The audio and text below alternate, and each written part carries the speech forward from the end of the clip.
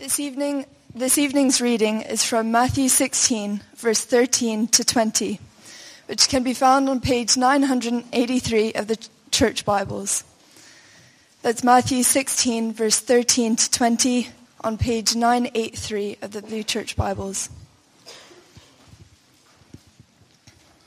When Jesus came to the region of Caesarea Philippi, he asked his disciples, "Who do people say the Son of Man is?" They replied, "Some say John the Baptist, others say Elijah, and still others Jeremiah or one of the prophets." "But what about you?" he asked. "Who do you say I am?" Simon Peter answered, "You are the Messiah, the Son of the living God." Jesus replied, "Blessed are you, Simon, son of Jonah, for this was not revealed to you by flesh and blood, but by my Father in heaven. And I tell you that you are Peter, and on this rock I will build my church, and the gates of Hades will not overcome it. I will give you the keys of the kingdom of heaven. Whatever you bind on earth will be bound in heaven, and whatever you loose on earth will be loosed in heaven." Then he ordered his disciples not to tell anyone that he was the Messiah. It's lovely to see you here tonight as we're looking over this period of time at what the Bible teaches about gospel growth and what specifically that would mean for us, for you and I, and us as a fellowship as we gather together. I'm going to really just want to look at 5 words tonight. I'm going to be going all over the Bible to do it. But we're just going to be looking at 5 words tonight. You may want to open your Bible or whatever you're reading that on to Matthew chapter 16, verse 18. 5 simple words spoken by our Lord Jesus. I will build my church. I will build my church. Can you say that with me? I will build my church.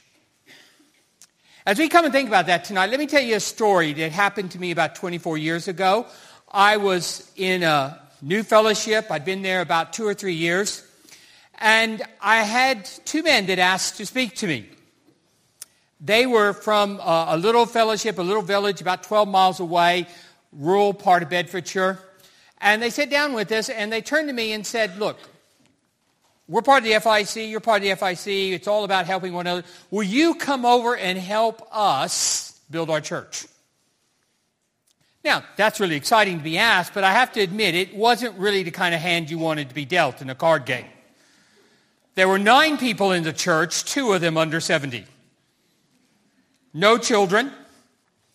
It had once had its heyday many, many decades earlier, but now it was just sort of dwindling, and here were these 9 that diligently wanted to please God. Now, I have to confess, there's a lot of situations where I would say to somebody in such a situation, probably the best thing is to walk away at such a time. But we felt that God was in this. And we thought, okay, we'll come alongside you. And we gave them some ideas. There were a lot of struggles, a lot of fights. There were lots of things that went on over the years, back and forth with these 9 people. 2 of them actually left, and they were the ones that were under 70. And you know, today, there's regularly a congregation there in Providence Baptist Church. You can look it up, our Providence Bible, our Baptist Church on the internet. There regularly dates now 120 people that meet every Sunday. Over 80, all are conversions from that area. And God in His mercy, and with more than a few of the hairs that I'm now going bald from, that were pulled out, built His church. Now, we're looking tonight at what the Bible says about that, and we're looking particularly there in Matthew chapter 16, verse 18. And Jesus says here, I think prophetically, Jesus said, I will build my church. And I think there's at least 3 things that come out of that I want to bring you tonight. First of all is what I might call the ultimacy of God. Secondly, the focus of Jesus. And finally, the security of the church. And if you have your Bible, open that with me. And I want to think about that. First of all, thinking about the ultimacy of God. Now, what do I mean by ultimacy? What I mean is simply this: the unstoppable exercise of God's divine authority to bring about what he has determined. I take it that these words are on the same level as Genesis chapter 3 or chapter 1 verse 3 when God says, "Let there be light," and there was light. That the exercise of authority is in such a way determinative of the end that nothing can stop it. And here the Lord Jesus, as he approaches the cross of Calvary, knowing that he will go to the cross of Calvary, there be crucified, there be buried, and after that he will defeat death and Satan and sin and will rise victoriously. As he looks forward to that road, he declares, "I will build my church." A declaration of what God will do. Through history, with all its ups and downs, with the rise and falls of nations, with leaders who are good and leaders who rant and leaders who are awful, with people who actually are obedient, people who are disobedient, good people, bad people, from all nations, I will build my church.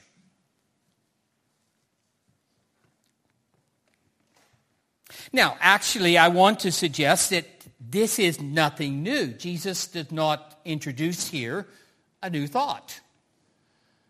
In many ways, I would argue that the sweep of the Bible is actually that has always been God's purpose from the very beginning.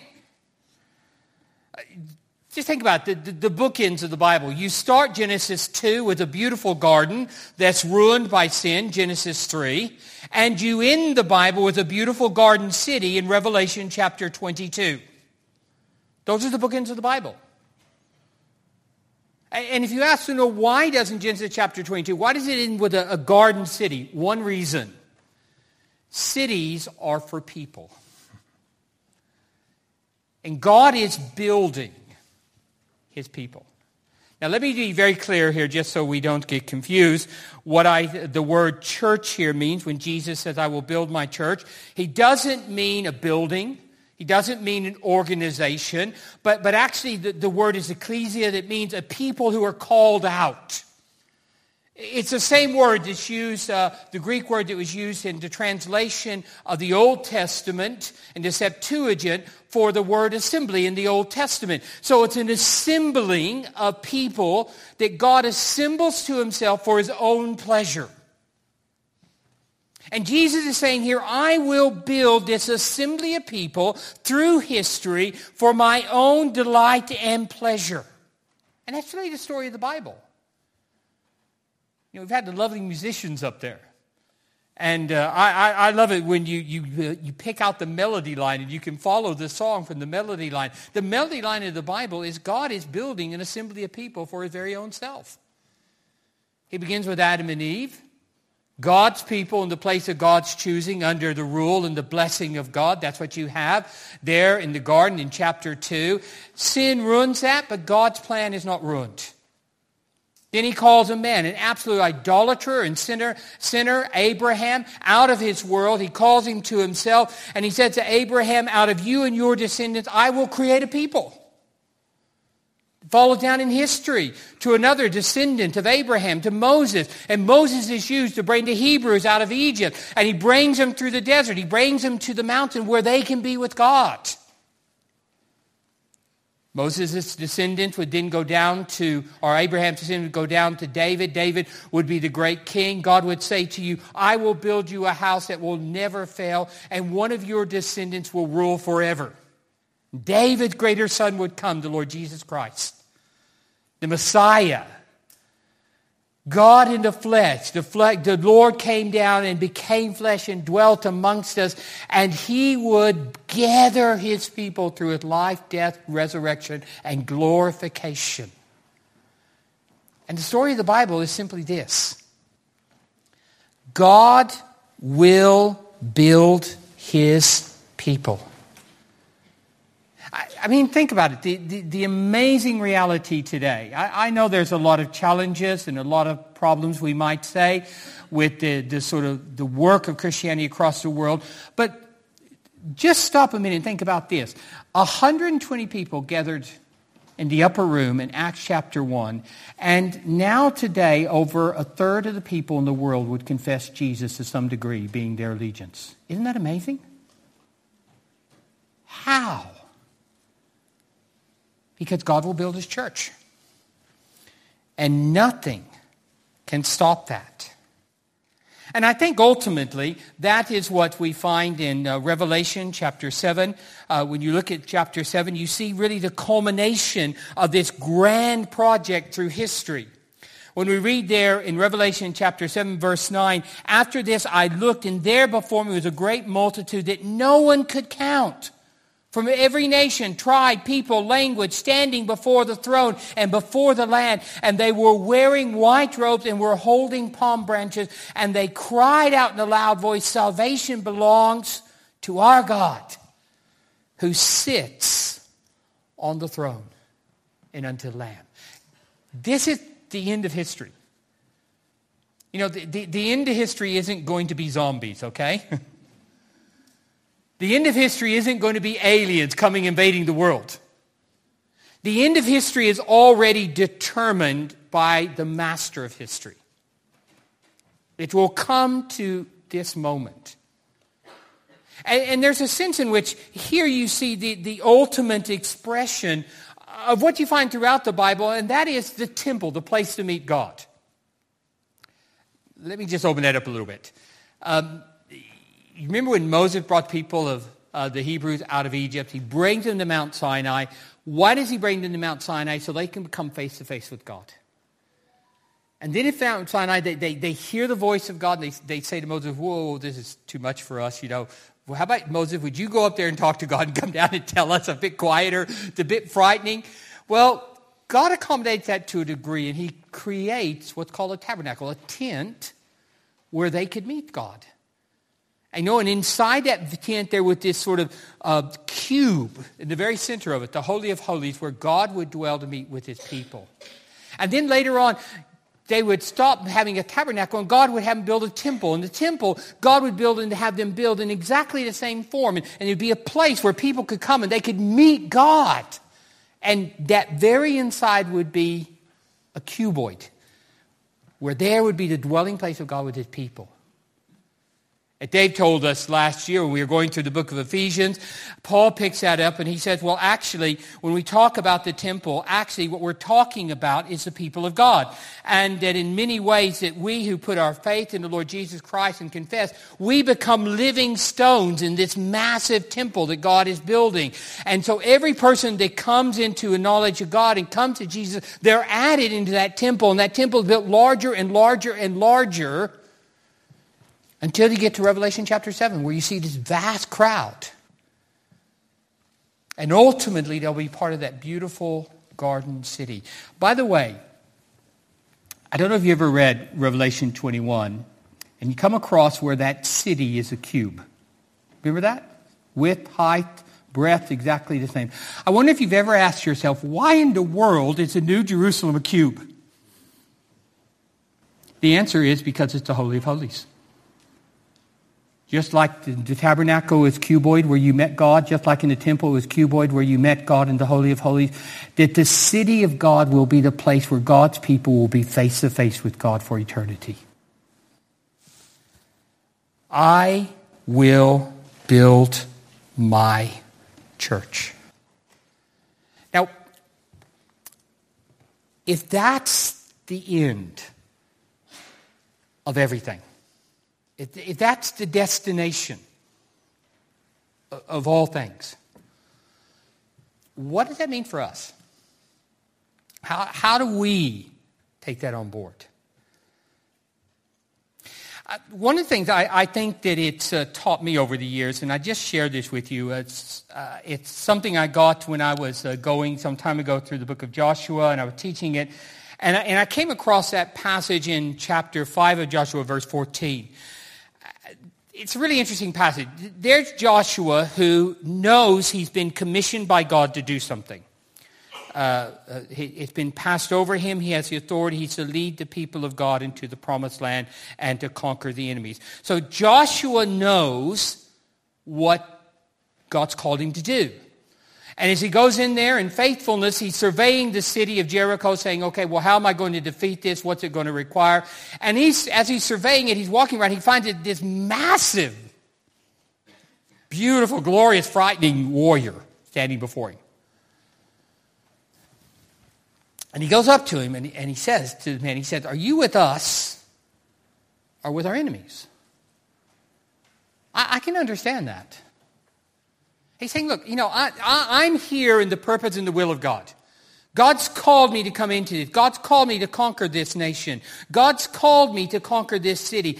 I know what God has called me to do. I'm getting on with that. Are you with me or with my enemies? Do you remember the answer of God? It's up there behind me, so you do remember now. His first word is no. Wow, think about that a minute. No. No, I'm not with you. I'm the commander of the army of God. Now I have come. Think about that a minute. Joshua's commissioned, called, faithfully doing what he's been given. He comes and he meets, I think this is the pre-incarnate Lord Jesus, the captain of the armies of the Lord. And when he says, are you with me? He says no. That's one of those verses as a pastor that's haunted me for the whole of my ministry. Because what I understand that means to a degree is simply this. As a plotter and a planner, which is I am, I love to plot and plan. Where am I going to go? What am I going to do? How do I get there? I love to do that. As a plotter and a planner, what this says to me is that church is not about me. It's about him. The question is not, is God on my side, but am I on God's side? The question is not, God, are you here doing and involved in what I'm doing? But the question is, am I involved in doing what you're doing? In other words, fundamentally, my life is to be lived to his pleasure. And friends, I just want to say this, and I say this more to myself than anyone else, but I just want to say this. We have to be so incredibly careful not to confuse our comfort, our kingdoms, our ministries, our churches, our programs, the use of our gifts, and our pride with God's kingdom. That's not God's kingdom. We're called to serve him. And, it's wonderful what God has done over the years here in Highfield, but I want to say this. Highfield will come and go. It's not about Highfields. It's about his purposes. And the pleasure I have in serving him with the few days that I've been given in this life while I am alive. The ultimacy of God's purpose. But I want you to notice as well that Jesus here is declaring his own focus, his single-minded focus.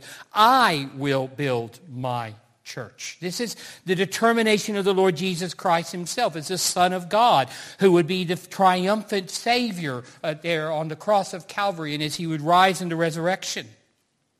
And as Ricky was telling us this morning, Jesus would say there in Matthew chapter 28, as a result of that great triumphant victory, he would say to his people, go. Go and make disciples. Just a second, therefore go and make disciples of all nations, baptizing them in the name of the Father and the Son and of the Holy Ghost, teaching them to obey everything that I have commanded you. And surely I am with you always to the very end. So here is Jesus commanding his people to go, but as he does that, he also assures them of his authority and power, the unstoppable authority and power to bring about all that it determines will be with them as well as his presence. And then in Matthew chapter 24, verse 14, he would also say this earlier. He would say, and this gospel of the kingdom will be preached in the whole world as a testimony to all nations, and then the end will come. Now note that what Jesus says. What is the determining factor of the end of history in this world? It is the completion of the gospel being preached to all nations and Jesus gathering in all his people. Then the end will come. That is the determining factor of history. Now, the question we have to ask ourselves, of course, is how? How will Jesus bring this about then? How will Jesus build his kingdom? And I think, again, in Matthew chapter 16, verse 18, I think we get something of the answer. When Jesus says, I tell you that you are Peter, and on this rock I will build my church, and the gates of hell will not overcome it. Now, there's a bit of play on words on there that we can miss. But in the Greek it goes something like this. And I tell you, you are Peter, Petros, which means a little stone. And you are Petros, a little stone. And on this rock, Petra, a massive rock, I will build my church. Now, I don't think that he's saying, Peter, you're what I'm going to build my church on. Though, interestingly enough, Peter is the one who would first bring the gospel to the Jews and then to the Gentiles. Book of Acts.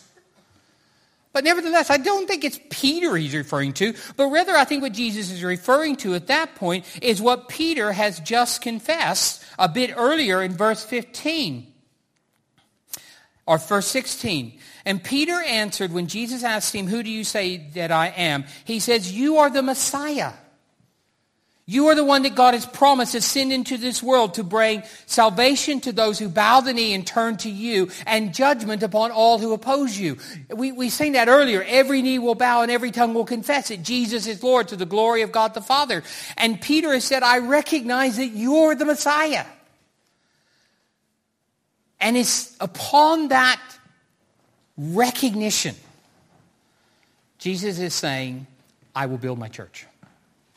As men and women down through history, across the nations, as they come to that same point that Peter comes to, and in declaring that Jesus is the Lord, who had died upon the cross for their sins, who rose from the grave to defeat death and to justify them through faith, through grace alone, in the Lord Jesus alone, and according to the Scriptures alone, that as they would confess that, Jesus would build his church. Now, simply put is, Jesus will build his church through the proclaiming of the gospel. Through the proclamation of the gospel. And it's interesting, if you go back and read church history, you will time and again find that when the people of God drift and when the church drifts, what changes it is when people get back to proclaiming the word of God. As they proclaim the gospel, God will build his church. But I want to suggest there's a little bit more to it than just that. I'm not turning around the Bible a lot, so please forbear with me a little bit and at least turn to one passage. Will you turn to Romans chapter 10? Because when we think about that, about proclaiming the proclamation and going out, we have to ask ourselves, has God given us any more understanding? And I think the Apostle Paul has given us some understanding.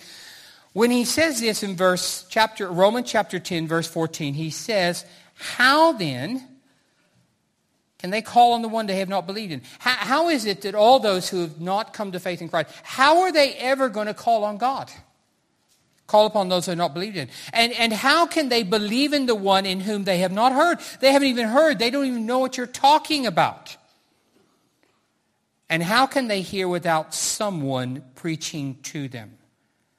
And how can anyone preach unless they are sent? It is written, how beautiful are the feet of those who bring good news. Now, I want you to just think about that a minute. Paul is saying that the proclamation of the gospel, as it goes out and builds God's church, it's brought about as people do two things. First of all, they go to those who have not heard. They embed themselves. And then they tell them the gospel in a language they can understand. So they embed and then tell the gospel in their world. Now, if I had Ricky up here and Sarah up here, they would tell you the fundamental thing every missionary knows is this simple fact. Whenever you go to somewhere to share the gospel, there are two things you must do. Number one, learn the language. Number two, learn the culture. You cannot communicate the gospel unless you embed yourself in their language, where they are at, and you embed yourself in their world so that you can speak to them and communicate in the world they understand. And I want to suggest to you that's equally true when you're planning a church. We have to embed ourselves where people live. And we have to enter into their world so that we can communicate in a language they understand. You know, it's interesting, church studies, and I've always found it amazing that some people actually go and study this.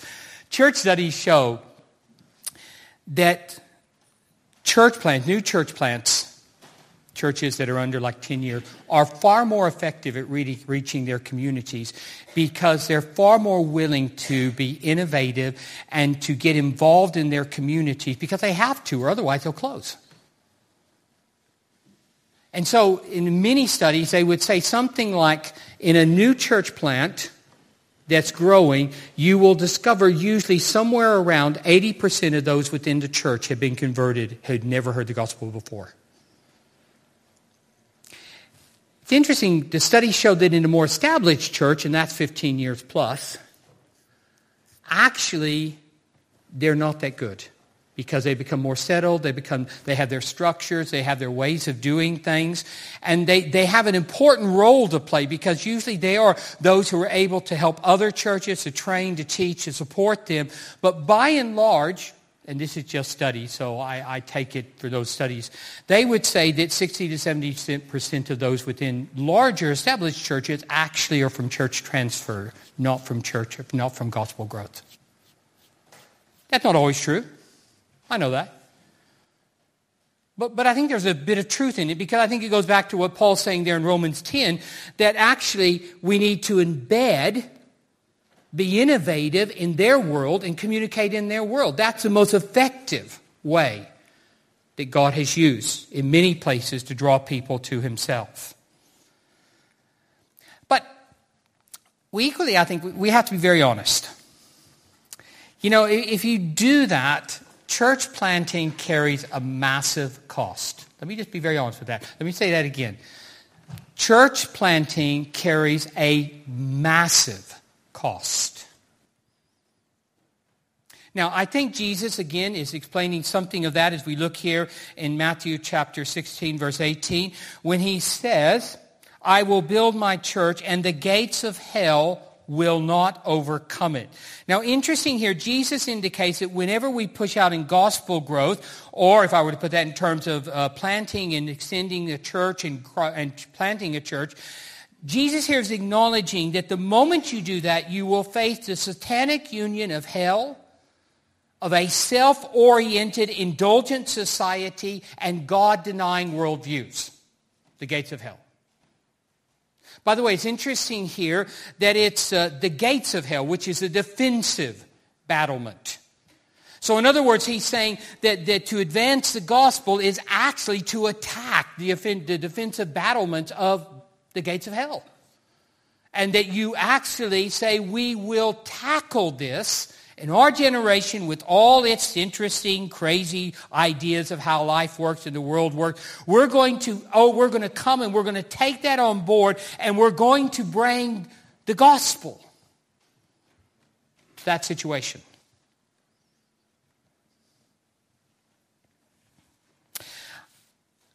My understanding, and you can correct me afterwards, but my belief is that every generation has to count the cost. We can glory and rejoice in the victories of the past generations. Hallelujah for all the revivals here in Wales. But we can never rest on them. We have to take on the gates of hell in our day. It's not our forefathers, the past generation. It was not their job. They had to do it in theirs. Ours is to do it in our day, to advance the gospel. Some years ago, I met a young man. I was having dinner with him and his wife and children in Yangon in Myanmar. And he was telling me about his own story of why he was down there planting a church in Yangon, just across the river from where we were having our meal. He said, I come from the Chin state. They call it state. It's like a district. That's what they do in Myanmar. And the Chin state, he said, they are 88% Christian. Now, I was up in that area in visits in Myanmar. I would say it may be a broad definition of Christian. I think there's a bit of legalism there and all that. But nevertheless, they recognize about 88%. I mean, monolithically Christian. And he said that when he got a call to come down to Yangon, he said that the automatic reaction of his father and his mother is, you can't go there. How dare you take your wife and children there? They'll kill you. All the church leaders lined up and said, no. No, we've got a ministry here. We see a place for you. We need you here with us. But he and his wife felt such a burden on themselves that they went down to Yangon and they planted a church. Now, let me explain Yangon. Yangon is considered the birthplace of Buddhism. It would claim to be 99% Buddhist. It's got a huge, gaudy-looking temple in the middle that they claim is the first temple to Buddha. And they love it and they worship it all the time. And he said that when they bought the house on the other side, he said, we bought them in this district. And he said, when we bought it, the neighbors stoned us, literally. And we're talking the 90s. When that didn't push us out, he said they didn't call the authorities. And the authorities came and they put all kinds of restrictions on it. They said, you got to be quiet here. The people you get here, you can't, you've got to be very, very quiet. You mustn't interfere here. And one of the things the Buddhists do, I discovered when I was in Myanmar, is that when Christians, wherever they would come and seek to plant something, they're really clever. They would completely surround it with Buddhist temples. They have thousands, hundreds of thousands of temples. And they would landlock any Christian work with temples that you had to cross over to get to them.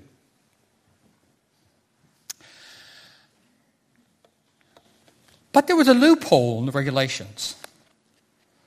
And then the loophole was they didn't say you couldn't start a nursery preschool. So the Christians, they went in there, they thought, we're going to start nurseries and play schools, and then we'll move that into elementary schools. And lo and behold, they did that. And the reality is, in Myanmar, they're the best school to send your children to. So guess who all the Buddhists sent their children to? They sat there. They took their children, they had events, they shared with them the gospel. And when I was there anyway, and that was, I think it was about 7 years ago, there were 60 people, of which I think 50 of them were Buddhists who had been converted by the gospel. It's costly to build God's people, or to build the church. But not only that, I think we also find there the security of the church by Jesus. And I think that's actually, this is a declaration of history. I will build my church. Jesus is declaring that through his death, his burial, his resurrection, glorification, and ascension into heaven, to where we find in Revelation chapter 5 that the Lamb who was slain takes the scroll from God the Father, and as he does, he's enabled to break the seals and to open it, which means to exercise the authority of God to fulfill what God has determined in history. That if Jesus does that, he is also declaring that he has secured absolutely the security of his people. He will build his church. The juggernaut of grace will never stop until Revelation chapter 7. Nothing can stop it. Now, I want you to think about that. Everything else changes, doesn't it? I remember when I was a young teenager, I was so thrilled and excited when my dad decided to put in our car an 8-track player. Anybody remember an 8-track player? Who had them? No, anybody? Man, that was exciting, the latest technology. Then we had tapes. And, okay, we got a tape player, then CDs. Okay, you got a CD. And now iPhones. And who knows, maybe we'll have AI with some kind of cybernetic something in our head. Everything changes. As a 16-year-old young man growing up in America, I lived in terror the day I would turn 18 and get drafted into the Army to go to the Vietnam War. My son now goes there on holiday. The Soviet Union with the terror when I was growing up. Were they going to launch the missiles? Now they're no more. The great British Empire ruled from sea to sea, gone. And I think America's empire will soon be gone as well. Everything changes.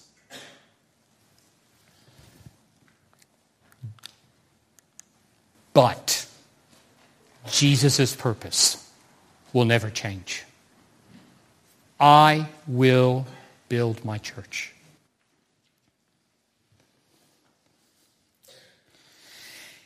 In 1885, John Pugh, a railroad worker who became an evangelist, part of the Forward movement, was reading the Daily Mail, and he read this in the Daily Mail, which said that Glamorgan was the black spot of the whole British Empire. Sorry for that.